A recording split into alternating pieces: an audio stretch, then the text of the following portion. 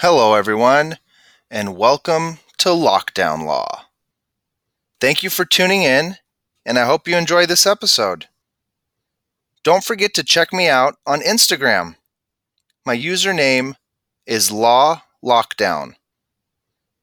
Check out my website, www.lockdownlaws.com. And finally, if you have the time, please give me a rating on Apple Podcast. Either way, thank you for listening, and I appreciate your support. My guest today is Professor Kimberly Whaley. Professor Whaley teaches constitutional law at the University of Baltimore. She is also author of the book, How to Read the Constitution and Why. This is a great read because it actually has the complete text of the Constitution inside the book.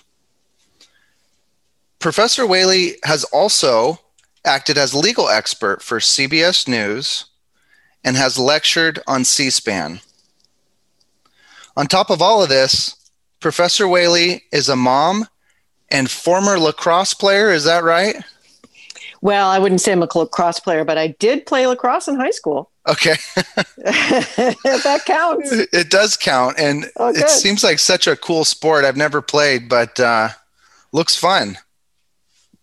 Yes. Well, these days, any reason to get outside, I think we all feel in the midst of how many months into this pandemic, physical exercise is a joy, right? Oh, yeah. Getting some sun for sure.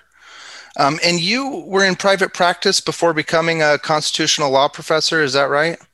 Yeah, but I actually still am in private practice. I mean, I still do consulting on legal issues, as well as teaching, as well as writing and all my media stuff. So I have my hand in many things. You know, that's a great balance. And speaking of balance, I think you have a great all-American perspective in doing the research on you. You've lived in quite a few states. You've lived in New York, Michigan, Washington, D.C., Oklahoma, and Pennsylvania. Is that right? Yes, I think that's right. Wow. You do your research. I've actually never heard that list in my own life. So I appreciate having it all laid out like that for me. No, I think that's important. You know, I went to law school and lived in Indiana for 4 years, and it's a different world than out here in California. So it's good to get different perspectives in life.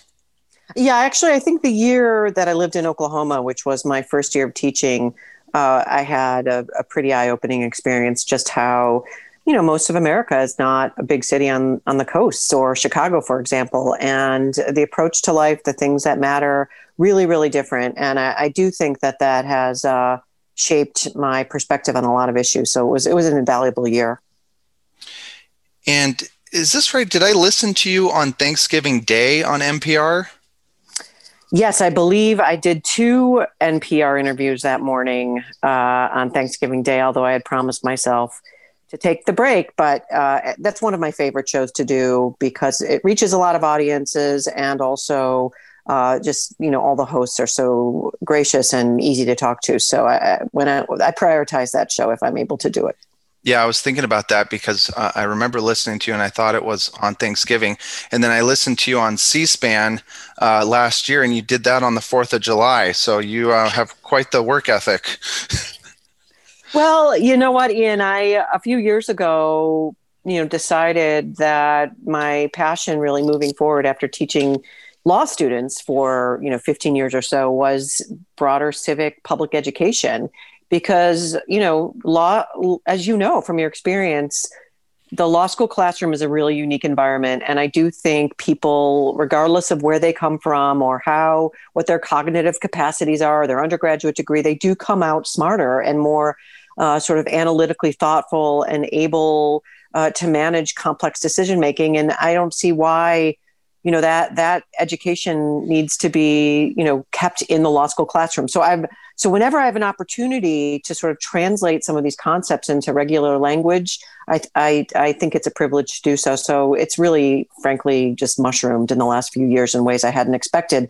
But it demonstrates, I think there's a real need in our society for people to grasp basic concepts of how our Constitution functions. What's a law? How is that different from a judicial decision?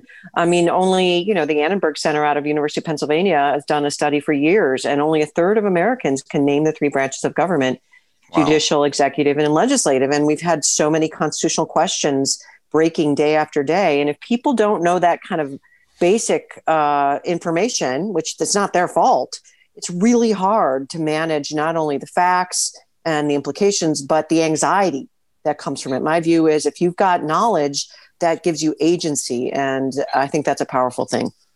Yeah, that's a good point. One of the things I talk about in my introduction to this podcast is it's easy to say laws are unconstitutional, but it's hard to understand why. And it may seem dry at times, but if you really want to get to know how the Constitution works, it takes hard work. Yeah, I also say, and maybe this is something you say, I get asked all the time, is it constitutional? And really the better question is, what's the consequence? The Constitution, as you know, is a piece of paper like a contract, and it doesn't itself grow arms and legs and enforce the provisions of the Constitution. So really the question comes down to sort of your logical common sense. If there's a rule, like the rule against, driving over 35 miles per hour on a particular street, and there's no ticket for speeding, the rule itself can't slow you down.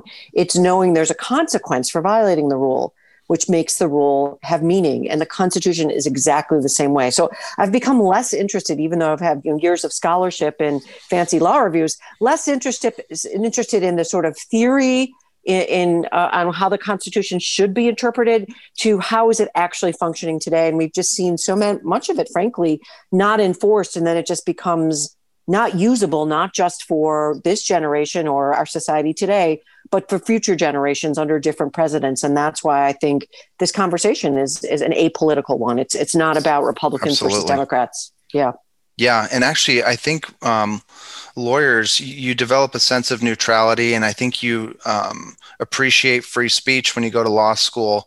I wish more people took that approach on social media, because right now it's like you're either a good guy or a bad guy, and they don't appreciate the nuances with these types of arguments, right?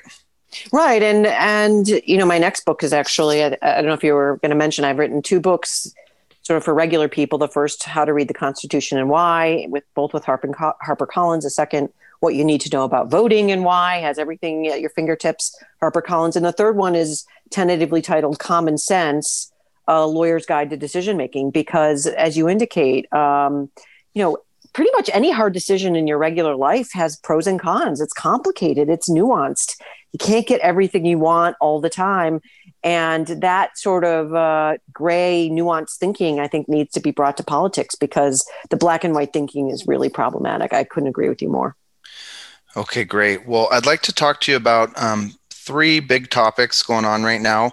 One is the presidential pardon power. The second would be the Electoral College. And the third is this recent Supreme Court decision striking down New York Governor Cuomo's restrictions on places of worship. So let's start with the presidential pardon power. What is the source of this power, and what is the purpose of this power? So the source sits in actual Article 2 of the Constitution. So Article 2 defines the president's powers. There are three major articles, Article 1, 2, and 3, and it's really a job description for the federal government. Article 1 is Congress, Article 2 is the president, Article 3 are federal courts. So Article 2 says that the president shall have the power to grant pardons and reprieves for federal crimes, except in the case of impeachment. And the pardon power goes back really to Greek and Roman times, and it certainly was a feature of the monarchy in England that the framers of the Constitution wanted to evade by creating a democratic republic in America. But the notion is really one of sort of kindness and sort of acting in the public interest, and giving, the president would have the ability, if he were or she were to think that a particular person who's been charged or convicted of a crime needed some kind of different justice, that it's about mercy. And it's also about, as the executive being a single person, the notion that sometimes, we saw this with, for example, Gerald Ford pardoning President Nixon. Sometimes a pardon is necessary to calm down civil unrest, to sort of create a clean slate and move forward. And the framers thought, having that power, because the executive power is really the police power. So prosecutors, police officers, that's executive power, taking a law somewhere else and enforcing it. And if the president's in charge of basically federal law enforcement, the idea is he should be able to say, listen, this particular use of law enforcement is one that I just think we need to take a pass on. So that's the theory behind it. And, but like much of the Constitution, it really, it's been held up by norms and standards of basic how presidents do things. And we're seeing a lot of that, sort of those boundaries pushed with not just the Trump administration, but with presidents before him using the pardon power in ways that some think wasn't how it was envisioned to be used. So one thing I don't understand is these preemptive pardons. I always thought you had to be convicted of something first to get pardoned. But when I listen to the news, there's talk about, the president possibly pardoning people for crimes they haven't been convicted or even charged of. Can you explain that to me? Yeah. So, I appreciate that you asked this, because there's so much misinformation, I think, about the Constitution. And, you're a lawyer, so you understand this. But, there's not much in the pardon power in the Constitution. As I said, shall have the power. The scope of that power, when you can use that power, how you can use that power, if you need to actually have a crime that's been charged or someone who's convicted of a crime, none of that is spelled out in the Constitution itself. And so this is like a lot of the Constitution. These gray areas go to the Supreme Court. The Supreme Court resolves them. When it comes to the pardon power, not in many cases have gone to the Supreme Court. And that's because the only person generally that could challenge the use of the pardon power is someone who was pardoned and then was charged anyway. And they would go into court and say, listen, I shouldn't be charged because I got a pardon. And then the court would then decide the scope of the pardon power. And that just doesn't happen. Usually pardons they're set in stone and people move on and no one really challenges them. So historically, I think there is some evidence that suggests, which is your instinct, which is that pardoning means you actually have a crime that's either charged and convicted, that is in an indictment or an information that says Joe Schmendrick, violated this criminal statute. But President Ford, as I mentioned, he pardoned President Nixon for all crimes committed potentially within a certain time period. So there was no indictment of Richard Nixon. There was no identification of particular crimes. And that issue never went to the Supreme Court. So that's a precedent, basically, that's been set without the Supreme Court coming in and saying whether that's constitutional or not. But that's a new tool in the presidential toolbox, just because basically Gerald Ford did it for whatever reason. I mean, good or bad, that's kind of beside the point. But if whatever, a president can get away with, that becomes the new standard, the new normal. And so after that, I think it's just been routine, the assumption that you can say, I'll pardon, people for crimes that haven't been identified. Now, I do think that and I don't know if this is in a Supreme Court decision, I have to sort of follow up on the research, but it's pretty well established that you can't pardon for a prospective crime. So Donald Trump couldn't say, and I'm just pulling an example. Again, Joe Schmendrick in my administration is hereby pardoned for any crimes he might commit during the rest of his life. It has to be retrospective. There has to have been at least a time period that already occurred. You couldn't pardon for future crimes, but it's pretty well established you don't actually need to even identify the crimes. It's a big umbrella that covers federal crimes within the scope of the pardon. And so that it doesn't apply to state convictions?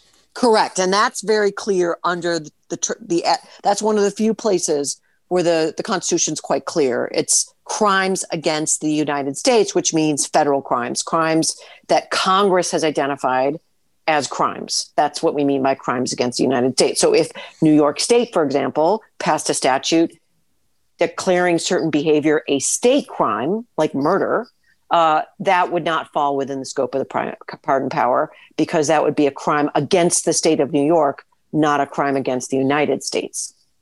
Can the president pardon himself? Well, again, I like that question. The question really is, if he does it, can he get away with it? If he can get away with, the answer to the question is yes. And I don't see how it would ever be challenged. How it could ever get before court. So we do rely a lot in our constitutional system just on people coloring inside the lines, people just saying, I don't want to trash this. I don't want to bulldoze through this historical boundary, so I'm not going to do it. One thing, love it or not like or hate it, Donald Trump just bulldozes through this stuff. I think the better argument is that the answer is no. And there was actually one decision under the Office of Legal Counsel done years ago where, lawyers of the Justice Department took that position that the president could not constitutionally, or at least if it were to theoretically go to the court, the Supreme Court would say should say it was unconstitutional for a number of reasons. One is that it says grant, the word grant, shall have the power to grant a pardon. And if you look at sort of contemporaneous dictionaries from 1788, when the Constitution was ratified, grant meant you're giving something to someone else. It's not giving it to yourself. Also, there's just kind of this basic sort of backdrop of the notion that you can't be prosecutor, judge, and jury in your own case, because then that's not even really meaningful. That gives you too much power concentrated in one place. I think my view is also in this moment, we know from the Justice Department's internal guidelines, this is not a law, this is not in the Constitution, but just as a matter of practice and policy, they won't prosecute a sitting president. So if you can't prosecute a sitting president while they're in office, and a president could pardon himself when he or she is out of office, that is a license to commit crimes in the White House with no consequences. And that to me just seems antithetical to a country that follows the rule of law and sort of adheres, at least in theory, to the mantra that no one is above the law. That would make the president above the law. And so I just don't think that can be right. Yeah, I agree. And the framers, they were worried about a dictatorship. And one of the things that bothers me is over the years, I feel like the presidential powers have grown too rapidly. I mean, with executive orders, with the war power that was supposed to be for Congress to declare war, the president was supposed to be sort of reactionary, or if there's an imminent threat, you can take military action. But that's grown tremendously over the years. And so would you agree that kind of the executive branch is kind of grown bigger than the framers intended? Well, I think that's a pretty well-established position amongst legal scholars that, over the years, the belt and suspenders of the executive branch has gotten bigger and bigger, and you identify a number of bases on how that's happened. I mean, executive orders are basically lawmaking by the president. That's not in the Constitution. Actually, the lawmaking power goes to Congress, not the president, but presidents have done it from day one since George Washington. So here's another example of you just use it, you use it and then it becomes your power. You mentioned the war powers. I think that's an excellent example where clearly it's very clear in the Constitution that Congress was the branch that has the power to declare war. And now presidents enter into war all the time without a declaration from Congress. But, I think another common sense way of thinking about this is, if you've got, say you're in a job and you have a certain job description and a new person comes in the office who's an eager beaver and wants to expand her scope of influence and all of a sudden starts taking over your work. That's a tricky position to be in professionally, but if you want to preserve your prerogative, you have to push back. You might have to go to your boss, or you might have to sit the person down and say, listen, that's kind of on my plate. Can we talk about that? The Congress has basically sat back. And we've seen it in astonishing ways under Trump, with impeachment, for example, sat back and said, sure, you can have my power. No problemo, right? No problem. So when I say that with impeachment, people talk a lot about abuse of power, which was the first article of impeachment that Donald Trump was impeached for. But in my mind, it's the second one that's more important, which is obstruction of Congress, where essentially it was a slam dunk. There was no debate. That the president basically said, any request for information from Congress, I'm going to ignore, whether it's documents or whether it's a witness. And even witnesses that don't even work in the government anymore, he directed them not to testify.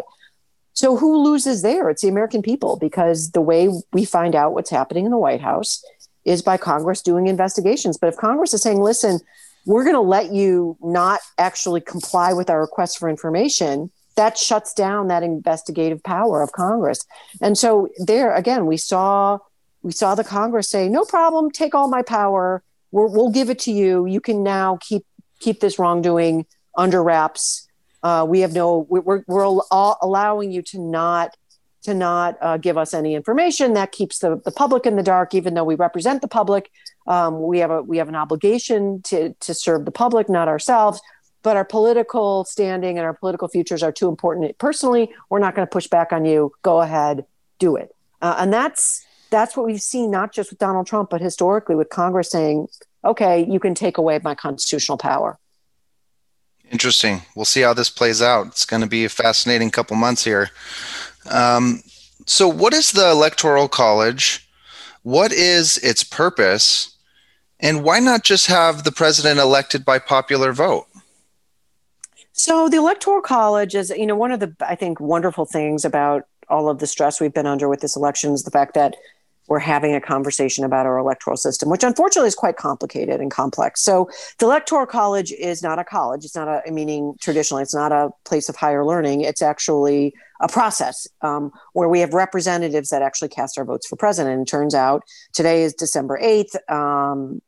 6 days from now, December 14th is when these individuals that we actually voted for when we went in, to vote on December 3rd or before that, if we did it by mail or early voting, you didn't actually vote for Donald Trump or Joe Biden. You voted for a slate of electors or representatives who then in 6 days will vote for Donald Trump or Joe Biden. That's called the Electoral College. A number of reasons behind it. It's why we have a representative government across the board in that, our members of Congress actually vote on legislation. We don't say, oh, should we have a law banning X? And then we all go to the polls and vote.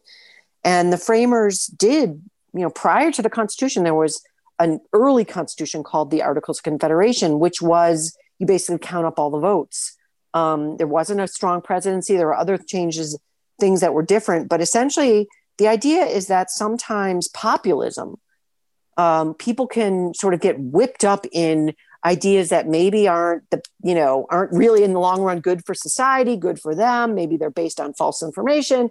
So we kind of need a buffer. We need an in-between set of people that will represent us and kind of be the grown-ups in the room. And that's why we have members of the Senate and we have members of the House of Representatives, for example. And that was also one of the reasons for the Electoral College. It was also because back then, people were really more loyal to their states than to a federal government. People were really worried about having another king in the form of a federal government. And so the Electoral College was designed to even out the states. So the less populated or smaller states could have as much of a say in the presidency as the larger states. And then there's unfortunately, a compromise element that is rooted in slavery and in enslaved human beings, and primarily in the South of the United States, and the concern that if you had a popular vote and you counted human beings, that the slave states would have a disproportionate role in choosing a president. So for a lot of reasons we have, and of course that resulted in a compromise in the original Constitution that treated enslaved human beings as not full human beings, but 3/5 of human beings. But that's all to say, many people believe the Electoral College, the origins of it just don't apply anymore. But it's in the Constitution, and changing the Constitution is really hard. And by design, the framers wanted it to last for a long time, didn't want it to shift with the wind. So it's probably here to stay. That doesn't mean it can't be changed to make it more reflective of the popular vote. What most people don't understand is the slate is in all but 2 states, winner takes all. So if, Joe Biden won Pennsylvania by approximately 82,000 votes, he gets all of the electors for Pennsylvania. Even though Donald Trump won some of the popular vote, Joe Biden, it's winner takes all. And that's the case across the country. And that's why in 4 times in American history, when we've had close elections, we've seen the popular vote not line up with the electoral colleges because it's a winner take all system. The way to change that is to go to your state legislatures and say, listen, we want you to direct the electors to cast their votes in a way that's more proportionate with the popular vote. Can the state's numbers fluctuate with the population, like every 10 years with the census? Does it change? Right. So you get the same number of electors, that you get 2 senators, and then whatever the number of the members of Congress that you have for your state. Those are the numbers of electors. So everybody gets 2 for their Senate, except for the District of Columbia. Of course, it does not have Senate representation, but every state gets 2 senators. And then however number of members of the House of Representatives they have by under a statute from, I think, the 1940s, the total maximum number is 435 in the Congress and the House of Representatives. Many people, including myself, think that number should go up. It's not in the Constitution. It's set by statute. But basically, that's the pie. And under the census, that pie is sliced up based on population. So certain the number states of members could cap out. Well, certain states could get more or fewer members of the House of Representatives based on the census every 10 years. And then that would change the number of electors they have in the Electoral College. Okay. But does states like California and New York I guess not New York. I think California has the most Electoral College votes, right? Yes, because they have the most, they have the greatest population and therefore the greatest numbers of members of the House of Representatives. Can that number still go up, or are they capped at a certain amount? Well, they're capped at a certain amount by virtue of that statute I mentioned. So the Constitution doesn't say there should be 100 or 200 or 500 House members. But Congress passed a law in the first half of the 20th century that said, we're going to arbitrarily put that at 435. And so it's capped by virtue of that cap. That's the map. You have to slice up that 435 members within the various states. Some people think you could raise that to 1,000, given that the population, of course, has multiplied since the 1940s or whenever that statute was passed. I'm just picking the number 1,000, but there's a good argument to be made that we need more members of the House of Representatives because we have a much bigger population now. And the more populous states, it's not really reflective of the numbers. So could the states go rogue despite what the people voted for? Could they, the state electors, kind of pick their own president? Now, that's a great question because here we are on December 8th. We're having this conversation.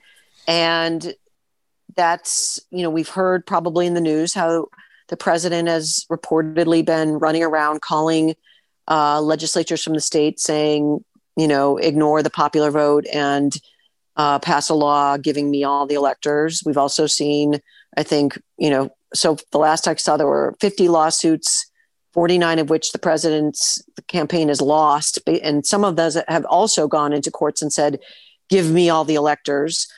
There's a statute, again, called the Electoral Count Act, that says that if by today, December 8th, after the election, a state it's not clear what the electors are supposed to do based on the popular vote, that the electors can change the law. Because remember, as I said earlier, the state tells the electors how to vote. So most states, it's winner takes all. The law of the state says all the electors go to whoever got the most of the votes.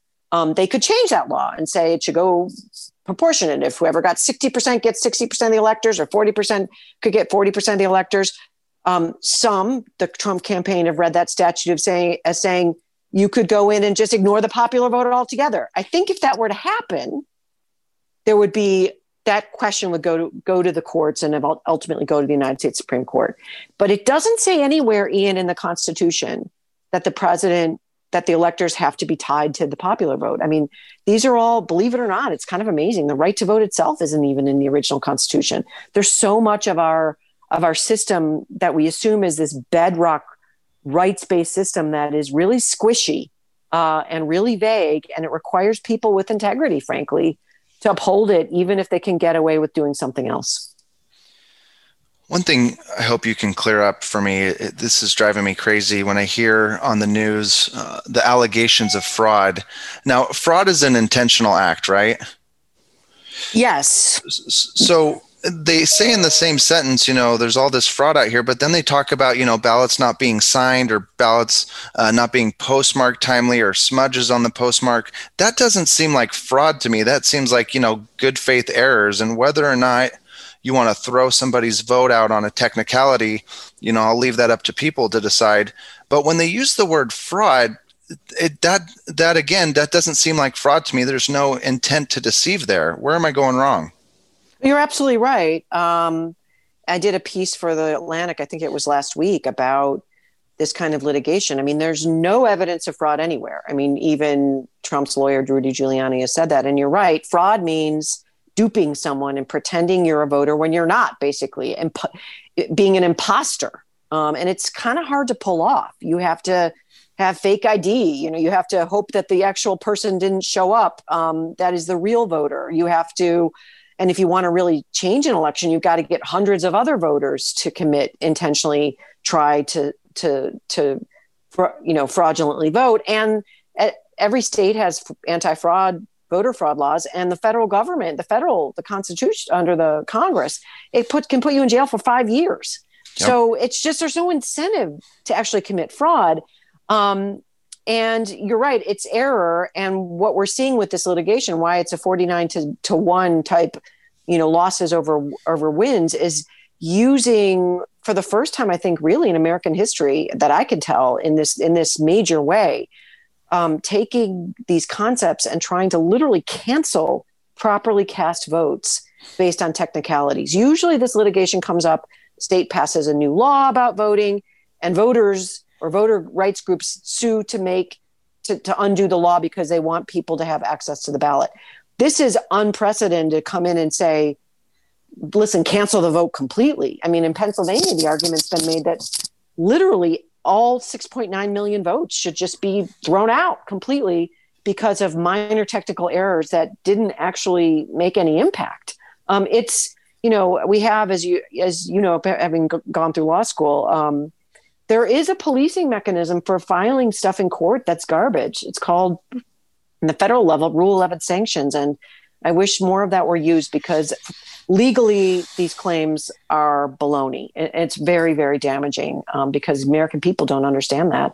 And there's this impression somehow that the election wasn't well done. And, 750,000 people turned out to make this election work. These are hardworking, regular Americans like you and me, and they deserve our thanks and respect, not figure pointing. Yeah. And the Attorney General, who was appointed by President Trump, Attorney General Barr, there was just an article saying that he, has found no evidence of widespread fraud that would, overturn the election. So, and these court cases you're citing, most of these judges are conservative judges, right? Well, I'm not sure of most. Certainly some of them are. It goes across the political spectrum, and that, the difference between courts and politics is courts are bound by rules. I mean, they can't pull rabbits out of hats, and they've got rules of evidence. They have rules of civil procedure.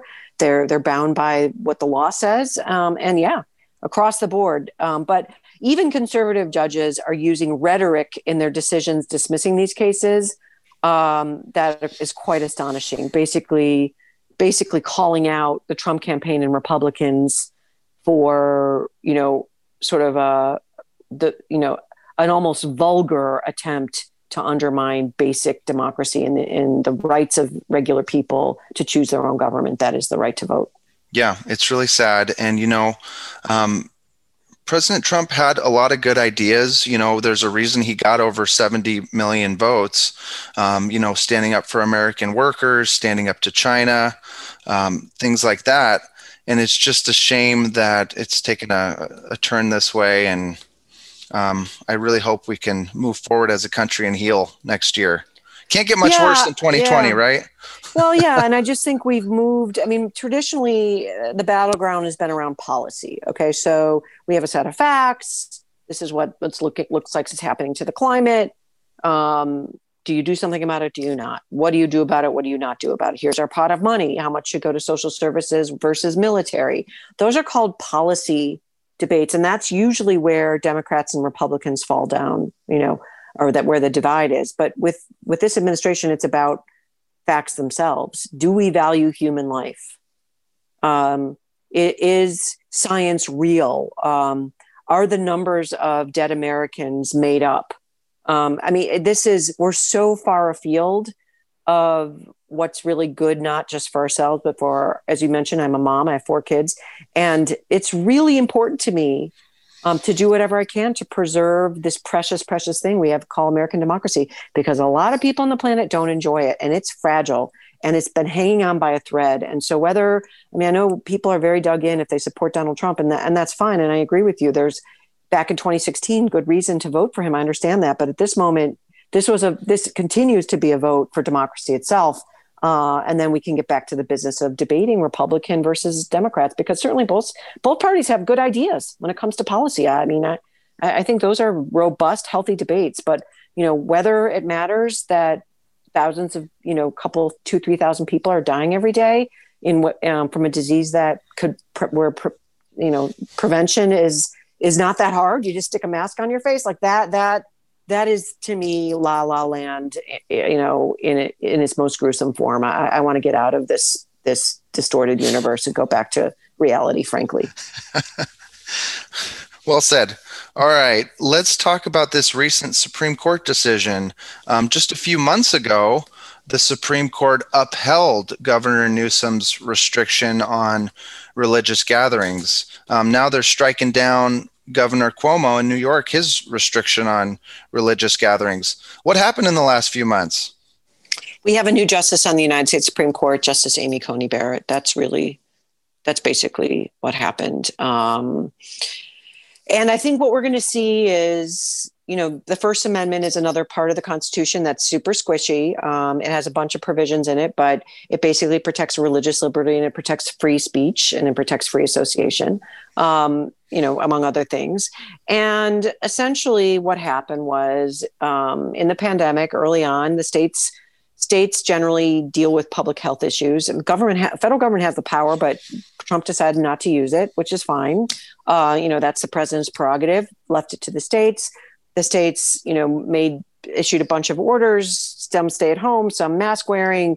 They had different sort of ways of sort of slicing and dicing the various places where people go. And there were, out of, I think it was California and Nevada, maybe, there were lawsuits that made it way to the Supreme Court by religious organizations that said, listen, we're not being able to worship, you're discriminating against under our First Amendment rights. And there's a case called Smith that was the opinion was authored by Justice Scalia, where the court held years ago, and you mentioned this earlier when you're talking about fraud, that essentially, if you're just sort of in the mix because you're a religious institution, there's no First Amendment violation. You have to show that the government singled you out because they don't like your religion. That's kind of a more intent requirement, which is why those lawsuits failed. I think with Justice Amy Coney Barrett and a solid 6-3 majority a conservative majority on the Supreme Court, we're going to see a shift towards essentially treating religious organizations with kid gloves under the First Amendment, and saying, any impact, if you call yourself a religious organization, we're going to protect you. And that's basically what happened. And what's astonishing about it when it came out of New York is that Cuomo had withdrawn the order. It was no longer in place. And normally we call that moot. And courts will generally, with some exceptions, not get involved in deciding disputes that are stale. And given that the religious organizations were no longer bound by an order from Cuomo, the idea is if whatever the court does isn't going to make their lives any better, so come back to me later if Cuomo comes back with a new order. But this conservative court with Amy Coney Barrett said, we're going to do a shot across the bow and tell you how we will rule if you come back, which is very rare. And I think demonstrates a real shift towards a merging of church and state. We hear about the separation of church and state. I think we're going to see more, sort of a Christian bent from, and I say Christian because I wonder if these kinds of cases were pushed by, some other religions. I just don't know. It seems like that's really when we're talking about religion in this country, given the history and the origins of American sort of Puritanism and Christianity, that's really what we're talking about. Do you think this decision will help other plaintiffs in other areas of the COVID-19 restrictions, such as out here in California? What's driving a lot of people crazy, a lot of small businesses, is they've spent, over $100,000, some of these businesses last year, setting up outdoor dining. And now Governor Newsom and other governmental officials have shut down even outdoor dining out here. Do you think that this recent Supreme Court decision will help those plaintiffs challenge those types of restrictions? No, because they're not religious organizations. I don't think that. I do think, Justice Alito made I've written about it, controversial speech to the Conservative Federalist Society a couple weeks ago, where, he took issue with states imposing these kinds of restrictions, period. So in the case that basically gives the states the ability to impose restrictions that affect your liberties is an old case. And he indicated, that he'd be willing to sort of revisit or tweak that. So that might affect regular people. But listen, we all buckle our seatbelts when we get in cars. When I was a kid, we didn't do that. That restricts our liberty. It restricts our ability to go flying through the front windshield of our cars if we want to, right? You can get a ticket. You can be penalized. We live with that. Not being able to sort of drive as fast as you want in your brand new car, that restricts your liberty. We deal with speed limits. We deal with stop signs. We deal with red lights. We have restrictions on liberty every single day. And why do we tolerate them? Because it means that we don't live in total chaos. It minimizes unnecessary human suffering and death. And there is nothing different about wearing a mask. It's like buckling up your seatbelt, and it's probably temporary. And, my response to people who don't want to, and I understand, I have tremendous compassion. And, obviously people I know and friends in my life that have really suffered by virtue of these COVID related restrictions. But if we all wore masks, we'd be through this a lot faster, and the economy would not require, these kind of limitations by virtue of trying to minimize mass suffering and death. But people just can't seem to, a lot of people, be willing to make that tiny, tiny sacrifice, not just to save lives, but also so that we can all get back to having a lovely dinner and a sidewalk in California in a cafe. Yeah. No, putting on a seatbelt, wearing a mask, those are less intrusive restrictions. When you come in and shut down a business and take away someone's right to make a living, to me, that's very intrusive. And the fact of the matter is, these restrictions are hurting working class people, poor people. They're not hurting the super rich. People like me, I can Zoom. The 401k is doing good. And so those types of restrictions, I think, are very intrusive when you shut down somebody's way to make a living.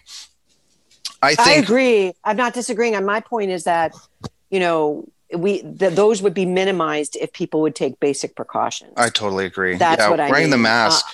Especially. By not wearing a mask, you're pushing states to make these more extreme decisions. And I've never been in the position of having to make those decisions. So I can't, weighing the pros and the cons, I don't know the epidemiology, the statistics, the other stuff. And I agree, they're more draconian. I just don't know what I would do in that moment. I do know that I wear a mask every time I walk outside of my house because I want to be part of the solution to get all those people back to work. And, if we stop the spread of the virus, there's no reason to close any restaurants. So to me, that's the low hanging fruit. And I can't comprehend why we're still having these debates about freedoms and liberties. It's just a misunderstanding of how our government works and how the Constitution functions. Yeah, and I think those plaintiffs challenging the outdoor dining restrictions, they're going to have another hurdle, and that is the standard of review. When you're dealing with a business, there's a lesser standard of review than when you're dealing with somebody's First Amendment. Exactly. Yeah.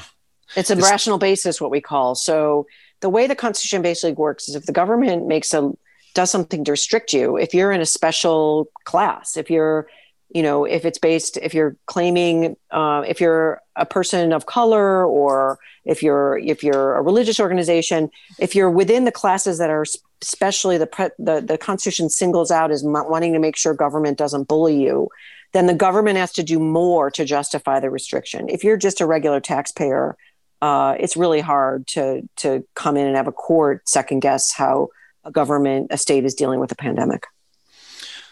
I've really enjoyed talking to you. I could probably talk to you all day about constitutional law and nerd out on history. I love it.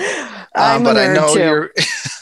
I know you're very busy, and I just want to thank you so much for being on my podcast.